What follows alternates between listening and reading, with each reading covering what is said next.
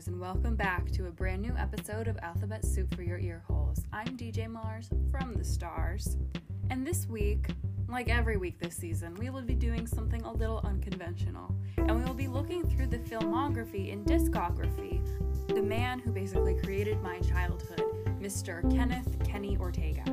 Kenny Ortega started off in the film business as a choreographer, where he had several breakout hits in the 90s, including St. Elmo's Fire, Ferris Bueller's Day Off, and Dirty Dancing. Yes, that Dirty Dancing. Then, during the early 2000s, he was taken under the wing of Disney, where he was given full producer and director roles and credits, and he did stuff such as the Newsies movie, all the High School Musicals, The Cheetah Girls, Lemonade Mouth, and Descendants.